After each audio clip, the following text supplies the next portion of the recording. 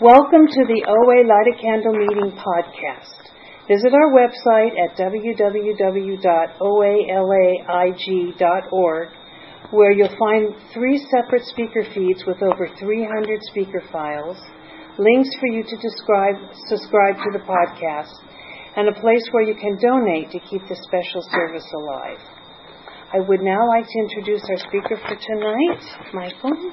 Thank you.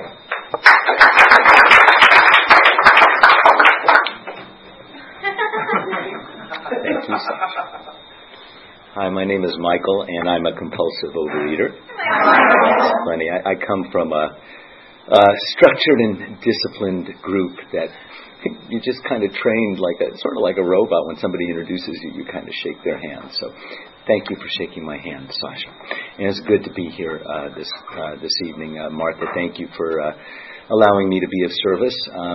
I appreciate this a lot.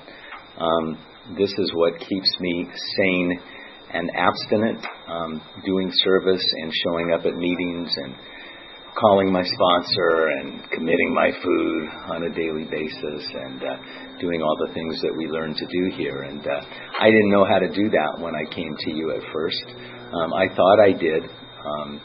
I came to you through the back doors of Alcoholics Anonymous. I was clean and sober for about a year, and I had this 3-pack a day cigarette addiction, and I just didn't know how to stop.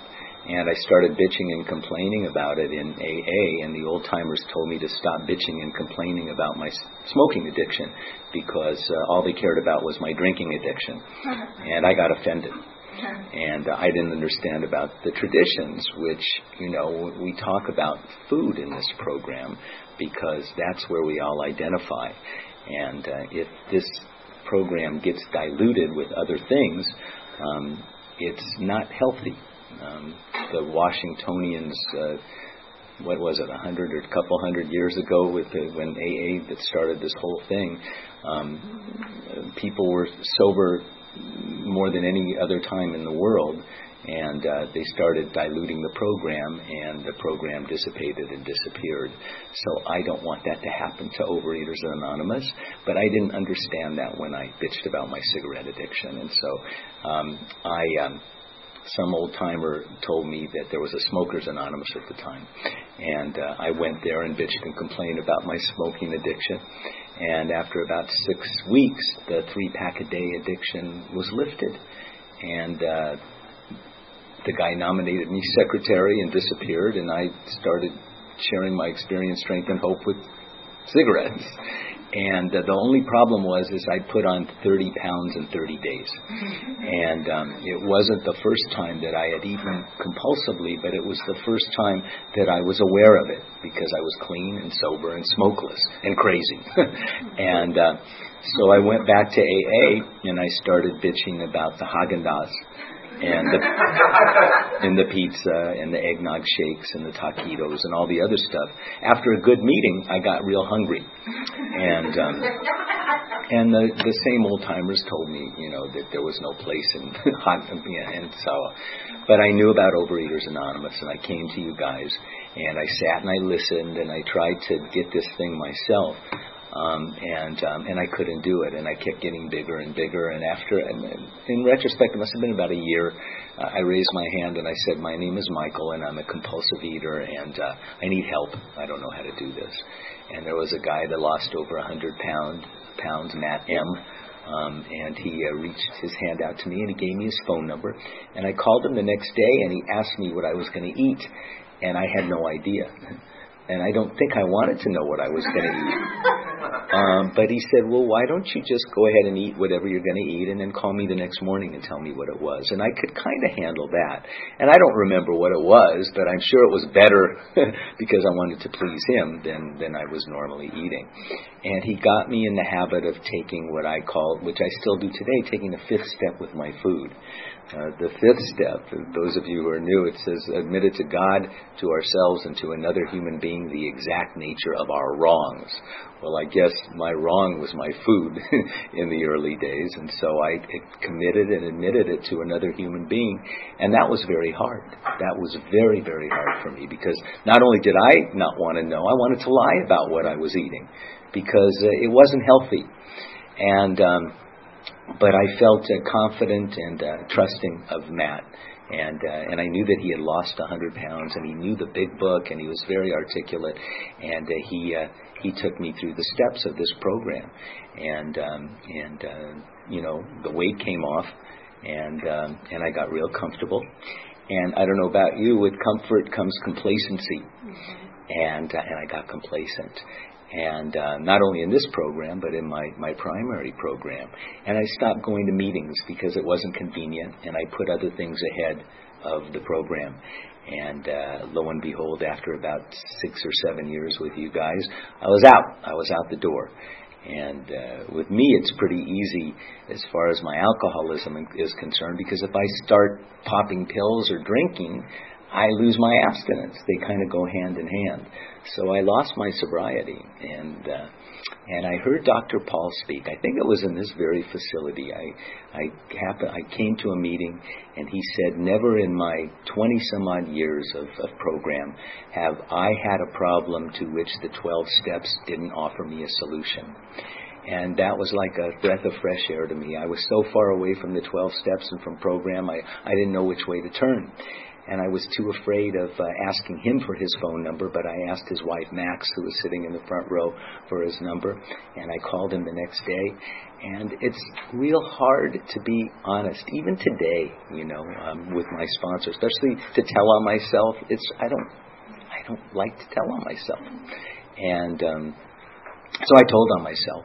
And Paul, again, like Matt did, he very gently brought me back to the 12 steps, and I started working the program again. I never had a home group in any of my programs, and I told Paul I was thinking of joining a very structured and disciplined home group, and he thought it would be a good idea. And I went and I joined that program, and I got very structured and disciplined sponsor in that program who taught me that believes that you only have one sponsor, because I have a tendency to run my ideas by many people, and the person who agrees with me, I will take their direction. And but this sponsor didn't cotton to that idea, and he believed in one sponsor, and I started to get antsy, and I started to compulsively overeat again, and I came to the sponsor and I said, I was in OA, and I think I need to go back. And he said, kid, try every diet that you can, and if it doesn't work, you can go back to OA. And I didn't necessarily want to try every diet, because I had done that before and I knew that OA worked. So I came back to you guys, and I knew I had to get a sponsor in this program, and I was afraid that my other sponsor would not go for that, and I ran it by him. Again, whenever I'm going through something that I'm afraid of, it's hard for me to talk to my sponsor, and he said, go ahead, kid. And I did. And my first sponsor in this program, or second sponsor, if you want to call Matt my first sponsor, was Richie. And I just called Richie before this meeting. Richie's living in North Carolina now, and Richie talks like this. He's got a New York accent, and his voice is very much alive in my head still. And Richie listened to my 5th step, and it took 3 days. And not 3 consecutive days. We broke for meals, of course. We're compulsive overeaters. But, I had a long inventory. And he said, it took my sponsor 3 days to hear mine. If he had to suffer, I'll suffer through yours. and at the end, we suffered. It was horrible, because it was the same character defects, the same shit, with different people involved. And I don't know about him, but I was so glad that it was over when it was over. And he suggested that I get down on my knees, when I pray. And I told him that I was born into the Jewish, religion, I guess. And he had heard my inventory, and he said, Michael, since when were you ever a practicing Jew? And he was right. I never practiced just get down on your knees. And so, I get down on my knees now, and it seems to get my higher power's attention. At the very least, it gets my attention. And I would commit cheese or something that I would be eating that day, David, and he would say, he would call my cheese eating. He'd say, "Oh, you're eating artery cloggers today. Artery cloggers? You're going to clog your arteries?" And I thought, shit, this guy is really like hardcore. And I don't know about you guys. I mean, if you commit your food to your sponsor and their food cleans up, they get real strict. When they've got clean food, you kind of have to follow orders. So anyway, I got in the habit of calling Richie, and on weekends he said, "Give me a reprieve, call somebody else." And so I was forced to call somebody else. I've conned the teaching profession for 17 years now. The end of July, I will have been a teacher for 17 years with LA Unified. And yay, LA Unified. But no, okay. Well, they've done good by me, LA Unified. So anyway, you're looking at a guy that never had a full-time job until he was 43 years old, because I don't like to work. Even at a job that I like, I don't like to work. I don't like to get out of bed. Even on vacation, I just don't like to get out of bed. And I have people who call me. I'm pretty blessed, very early in the morning, and gotten in the habit of reading little meditation books with each other, and have like a little mini meeting. And I don't know if they know how instrumental they are in getting me out of bed. And it's really kind of nice. And some days, I've got a lot of time in this program, a lot of days at a time. My abstinent date is July 20th, 1990. And I still have to do very much today what I did in the beginning. And it's very easy to get complacent the more that I'm here. And thank God for the structure and discipline that I learned in the foundation, that when I have a commitment at a meeting, it gets me to a meeting. Even with 21 years, if I don't have a commitment and there's a Laker game, or there's always something that will take priority about me getting to a meeting. So thank God at my home group kitchen sink on Saturday mornings in West Hollywood, I have the cleanup commitment. And so I feel a little bit more connected to that group, and it gets me going. So I know I'm going all over the place. I'm just kind of enjoying my mind and tripping all. So Richie. So Richie leaves to North Carolina, and he marries somebody in the program, and he goes cruising all over the world, and he retires. And I try to follow him and call him, and after about a month, he says, Michael, you should have somebody local. It's just more convenient that way. And I had to switch sponsors, and it was hard, because then you have to trust somebody all over again. And I ran a couple of people by him, and he said, yeah, that would make a good sponsor. And Terrell at the time was coming back from living out of state or something, and so we hooked up. And so I F with Terrell's serenity on a daily basis. And so I'm glad that he's trudging a little bit ahead of me as well. I think the 43-year-old person who decided to get a teaching job was very scared, and was suggested to go and talk to a counselor. I was Cal State LA, and I had student taught, and I stopped right in the middle of it. I got really afraid, and I stopped for about 17 years to come and practice my disease. And I went to my sponsor at the time, and I said, I don't think I want to teach. I think I want to be an actor. I considered myself an actor at the time. I had done a lot of college productions, and I would never commit to a full-time job where I was working, because I had to be available for auditions. And so I would leave at noon, and I would go to the beach to work on my tan, just in case an audition would ever come my way. But I was never proactive. I was too scared. I was just too scared. And without program, it's just really, really scary enough with program. So my wise sponsor said, well, Michael, it doesn't matter whether you're an actor, a dentist, a lawyer. What matters is you go back and you complete something that you've left unfinished. Can you go back and talk to a counselor? And I could do that. So I went back and I talked to a counselor, and he pulled up my files. And it turns out that all the classes that I had taken 17 years prior were applicable to the present time, and that I only had to take like 1 or 2 classes to get a teaching credential. And then I guess my sponsor said, well, can you just go and take 1 class? And I took a class, and lo and behold, in about, seems like 6 months, maybe a year's time after taking a couple of night classes, I had my teaching credential, and I was student teaching again. And I had a couple of kids at the time. I was married, and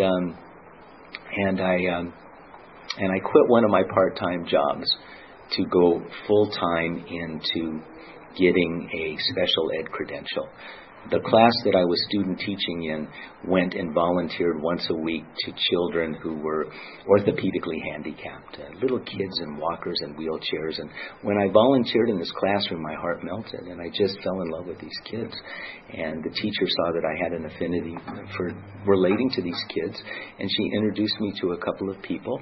And my first job interview, I was honest, and I said, I've never taught before. I'm student teaching, and here's my resume. And I handed them a book of the classroom that I was student teaching, of letters that they had written. Dear Mr. Blanc, we love you. You're the best teacher. And they colored and stuff like that. And I was just really, really honest and really relaxed.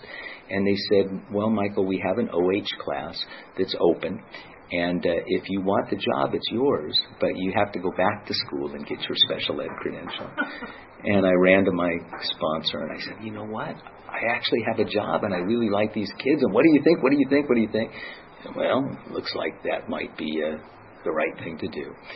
So I went back to school. It seemed like it took me years. I took 1 class at a time. I ended up with like a 3.8 average. And I didn't cheat. And I got my special ed credential. And I ended up in this class teaching it for 11 years. And it was miraculous because the parents trusted me with their kids with like cerebral palsy and muscular dystrophy and all kinds of these diseases, because I love the kids. And I call Richie sometimes and I say, they got this No Child Left Behind, and they're testing and I don't know what to. And he said, Michael, just shut up and love the kids. Just shut up and love the kids. And that I could do. That was really easy for me. And that holds true for me today as well. So I mentioned that I was in theater arts, and I kind of, I never went on auditions, but I'm a ham. I love, theater arts. So what came in front of me is the Arts Ed program with LAUSD had an opening for theater arts teachers. So I went and I sent somebody to my special ed class, and I taught regular. And the next day, Robin calls and says, if you want a job, it's yours. And after 11 years of teaching special ed kids, I said goodbye, and I went to teach theater arts in elementary school. So my job today is teaching about 100 kids a day, 5 different classes at 5 different schools a week. And I teach about 500 kids theater arts. And I don't even know if they're learning anything about theater arts, but man, I got a lot of program stuff in there. And we have a lot of affirmation, we have a lot of communication, we have a lot of eyeball to eyeball, elbow to elbow, and the shy kids, I try to help them get a little less shy, and the extroverted kids, I try to help them to tone it down a little bit. And I'm just having a ball. And they gave me a letter of displacement letter a few weeks ago, because they were going to shut down the Arts Ed department. They didn't have enough money for us, and it was really kind of sad. But they rescinded that, and next year they reopened the Arts Ed department, and I have a job for next year. So my life continues to get better. My primary purpose, believe it or not, with all this good stuff, this extraneous stuff that happens between meetings, is to stay abstinent and to help the compulsive overeater who still suffers. And if I do that, all kinds of drama happens in my life, which turns out to be good in God's world. In my world, I get real scared because I've got a lot of responsibility. And I think I'm doing it again myself. And I come to you, and I listen to you, and I see the higher power at work in your lives. And I think if the higher power is working in your lives, it's got to be working in my life. And then I just kind of breathe and relax a little bit, and I get a little bit of serenity. Dr. Paul sent me a great version of the Serenity Prayer. Dr. Paul, God rest his soul, was available to all of us. We're very lucky in this program to have people that are very wise and have been doing this for a long, long time, that keep their hearts and their numbers open to us. So anyway, this version is, God, grant me the serenity to calmly accept the things I cannot change. I don't know about you, but when I need the Serenity Prayer the most, I ain't calm. And asking God for calmness, at least intellectually, shuts my head off a little bit. And then the second part of the prayer is the courage to change the things I can. Dr. Paul said the courage to change my attitude. Because when I'm not calm, my attitude, there's something wrong with my attitude and or my actions. So the courage to change my attitude or actions, and then the wisdom to enjoy the ride. Okay. So that's a part of the Serenity Prayer that works for me, and I say it quite often. So I like to share that. My life today is I don't know if I talked enough about the weight and about how I use food to anesthetize myself. When I was in college, I was a munchkin, my first play, and I must have been like 19 years old. And at my waist, I had like a 19 size. I was always a skinny kid. I ate crazy, but my metabolism was such as I was always a skinny kid. But I always felt uncomfortable in my body, no matter what weight I was. And I always felt self-conscious and self-obsessed. And so I was a munchkin, and during breaks in rehearsal, while people in the green room were fraternizing, I found Foster Freeze. And Foster Freeze had the taquitos and eggnog shakes. And I love my eggnog shakes and taquitos, and it was much more comforting than going into the green room and fraternizing with these people that I was scared to death of anyway. And so at the end of that, I went from a 19 waist. I was a 27 waist to a size 34 waist. So that's a substantial increase in waisthood. And this was over the summer. And I weighed about maybe 170 pounds, and I came in weighing 120 pounds. So it's a good 50-pound weight loss. And I remember that in inventory. So that was my first conscious memory of compulsively overeating and actually putting on weight behind it. I put on weight in this program being abstinent. I got in the habit of committing my food and eating what I said I was going to eat. But what I said I was going to eat became very incrementally less healthy. So that when I went to the In-N-Out burger and eliminated the buns because I didn't have carbs, I didn't think about the doubles, the 2 or 3 that I was eating a day at a time, maybe 5 or 6 days a week. And when I went to the doctor and they told me that my cholesterol was 250 and that I had to do something about it, I got a little upset and scared and into self-pity. And I shared about it with you guys, and I called Richie in North Carolina, and Richie said, why don't you change your diet and do more exercise? And he turned me on to a structured program that is structured, that you actually weigh yourself and you eat more fruits and vegetables and you increase your exercise. And in my head, I got 4 to 7 times a week. 4 to 7 times a week. That's the amount of exercise that I try to get in on a weekly basis. And so I started doing this program, and with OA to give me the power to carry it out. And then I went to the doctor, and it went from 250 to 150, and I didn't have to take any medication behind that. And so my cholesterol is good now, and my weight dropped. Duh, go figure. However, I got to tell you that last summer I was 10 pounds less than I am this summer. So once again, 4 to 7 times a week, and I'm, God bless you, and I'm committing my food a little bit cleaner because, I don't know, my doctor says I'm at a good weight, but, our heads don't know what a good weight is. And I always want to, lose weight, no matter what weight I am. I'm kind of obsessed about that.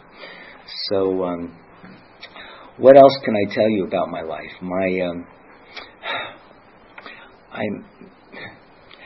I'm looking at how much I want to manipulate and control others.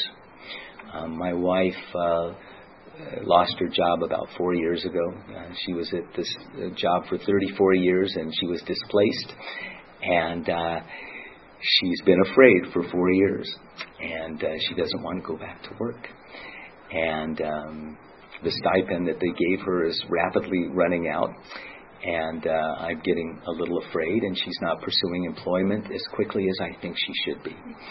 And so I'm turning to program to love her and to see what I can do to further my employment. It turns out that I'm right at almost at the top of my salary scale, and I can take some classes to increase my salary, and I've been doing that for the past year. And I got to take my focus off of her and leave it on me. My daughter was diagnosed with Crohn's disease about a year ago, which is a pretty serious stomach disease. She's an athlete. She's only 16 years old. And we were going back and forth as to what medication she wants to take, because I know what medication I want her to take, and to let go of that and to leave her make an educated decision is hard for me. Today she has 3 basketball games at UCLA. And I had to leave in the middle of one basketball game because I just get real emotional during the games. And, when the team isn't doing it the way I think they should do it, and they're not feeding her the ball enough, and I just, and then I went to the bank between games, and I parked in the parking lot, and they validated my ticket, and I came out, and they said, "You owe me $2. When I put it in the machine, and I go, "I just got it validated," and I'm screaming, "What the fuck?" And the lady says, "What's wrong?" And I said, "Well, I just got it validated." And she says, "Sir, did you have to leave right away? Did you dawdle a little bit?" She didn't use the word dawdle. My sponsor used the words dawdle. But I'm a dawdler, and, I took my time to get out of there. And she said, "Well, you can go back in the bank and just get another sticker." And I didn't want to go back in the bank and I go, "You mean I got to get back in?" And I started screaming and yelling. And I looked at her and she says, "Well, you can park here, sir." And I said, "You know what? I know it's not your fault. I know it's not your fault. I'm really upset. And I'll pay the goddamn $2. And I paid the goddamn $2 because I didn't want to go out of my car. And she said, "Is there anything else I can do for you, sir?" And I said, "Well, you can tell me to have a good day." And she said, "Have a good day." And I was screaming, and it felt so good to use the F word and just to scream. It really felt good because there was nobody around, but I was conscious because if there is somebody around and they're bigger than me, I don't want to get hit either. So I got all this sensitivity stuff going on. And then I go and I watch my daughters, and I called one of you guys, and I said, "You know what? Illy's not doing this, and I'm so emotional." And then the lady talked about what was going on with her, and then I said, "You know what? I'm going to go in, and every time Illy and the team does something good, I'm going to cheer like crazy, and every time they do something that I don't think is good, I'm going to keep my mouth shut." And I had the power to carry that out because I kind of took a fifth step with what was going on with me. Something in the Big Book, it talks about when any of this negativity, you can leave. I'm not going to take it personally. But go Galaxy. Okay.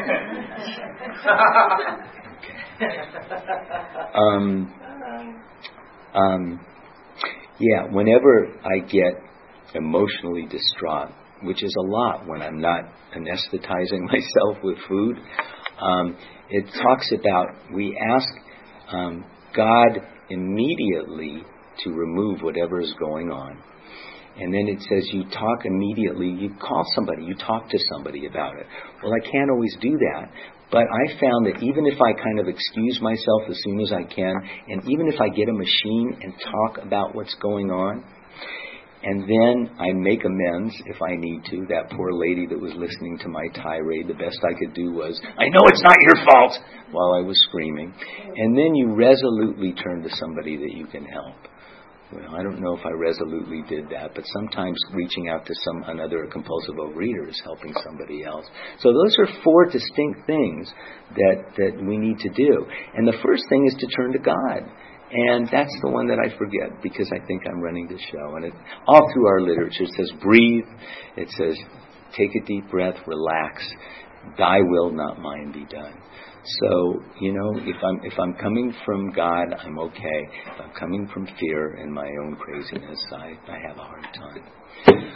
What else can I tell you? My daughter, my 20-year-old, decided to get herself a boyfriend who has tattoos and earrings and a 3-year-old son and a 10-month-old son from the same lady, and that they're not married, and it's not the choice that I would have made.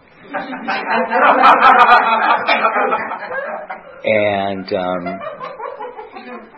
she's 20 years old. She's in her 3rd year of college and stuff, and she's going to Mount St. Mary's. A nice Jewish Catholic girl is going to Mount St. Mary's, and she's doing pretty good. And I don't want her to get pregnant. I really don't. And we talked about, birth control. And she actually went to the doctor without us in the room and got a prescription. And her mother has the prescription. And I talked to one of you and I said, well, are we going to get the prescription? And my sponsor said, why do you have to get it? If she wants it, let her get it. So now I just need my wife to give Isa the prescription so that she can go get it. It's just a constant surrendering. If you got kids, you know what I'm talking about, And that's what's going on. That's what makes me hungry these days. And it's step 1. Realizing that the things that I'm powerless over, and then it's really step 2, to come to believe that there's some kind of power that wants good for me, wants good for my wife, for my kids, wants good for you. In retrospect, my life has been blessed. I mean, I got a son that's in the program 5 years, clean and sober. He just got married. He's having a kid in October. I've got a nice little career going on. My background is crazy. If I had more time, I would tell you about it.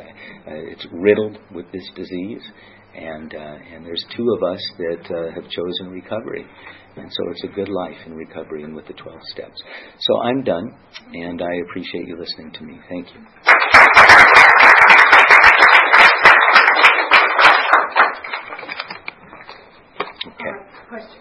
Okay. I'm going to open it. How do I work my food program with my wife?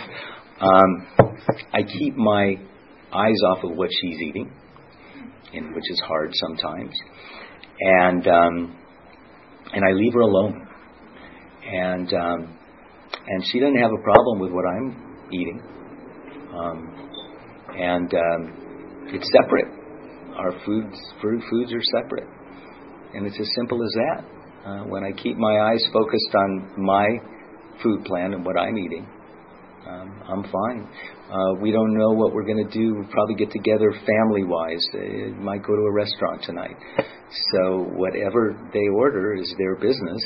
And I'll probably order a salad or whatever I order. I'm going to text it in or call it into my sponsor before I eat it.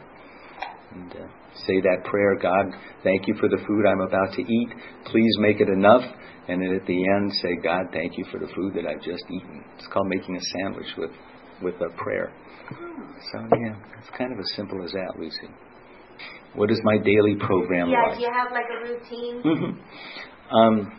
I usually get a call at 5:20 in the morning, my first phone call. I get up early. I allow extra time for prayer and meditation. I talk to the people that I sponsor, my morning people, and we read our little meditation books. I call my sponsor and I read him my little inventory that I took the night before, and it's kind of like a spiritual enema. and then I read a book with him, and then I ask him for a mantra, because I'll take any help that I can get, because after he's heard my stuff, I try to remember that during the day. And then some days when I'm overwhelmed, I get on my knees and I say third step, seventh step prayer. I don't know whether I'm doing God's will or not, but there's a little prayer that says, if I have the desire to please you, God, then you're not going to let me screw it up too bad. You're going to watch over me. So for right now, what I think God's will is for me to have a desire to help others, because I don't always have that. Bless you. To be a loving communication with my wife especially and my kids, loving communication.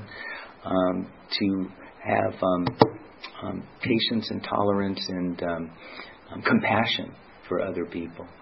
And for some reason the word psalm, P-S-A-L-M, in the Bible, I think it's a song to God or something.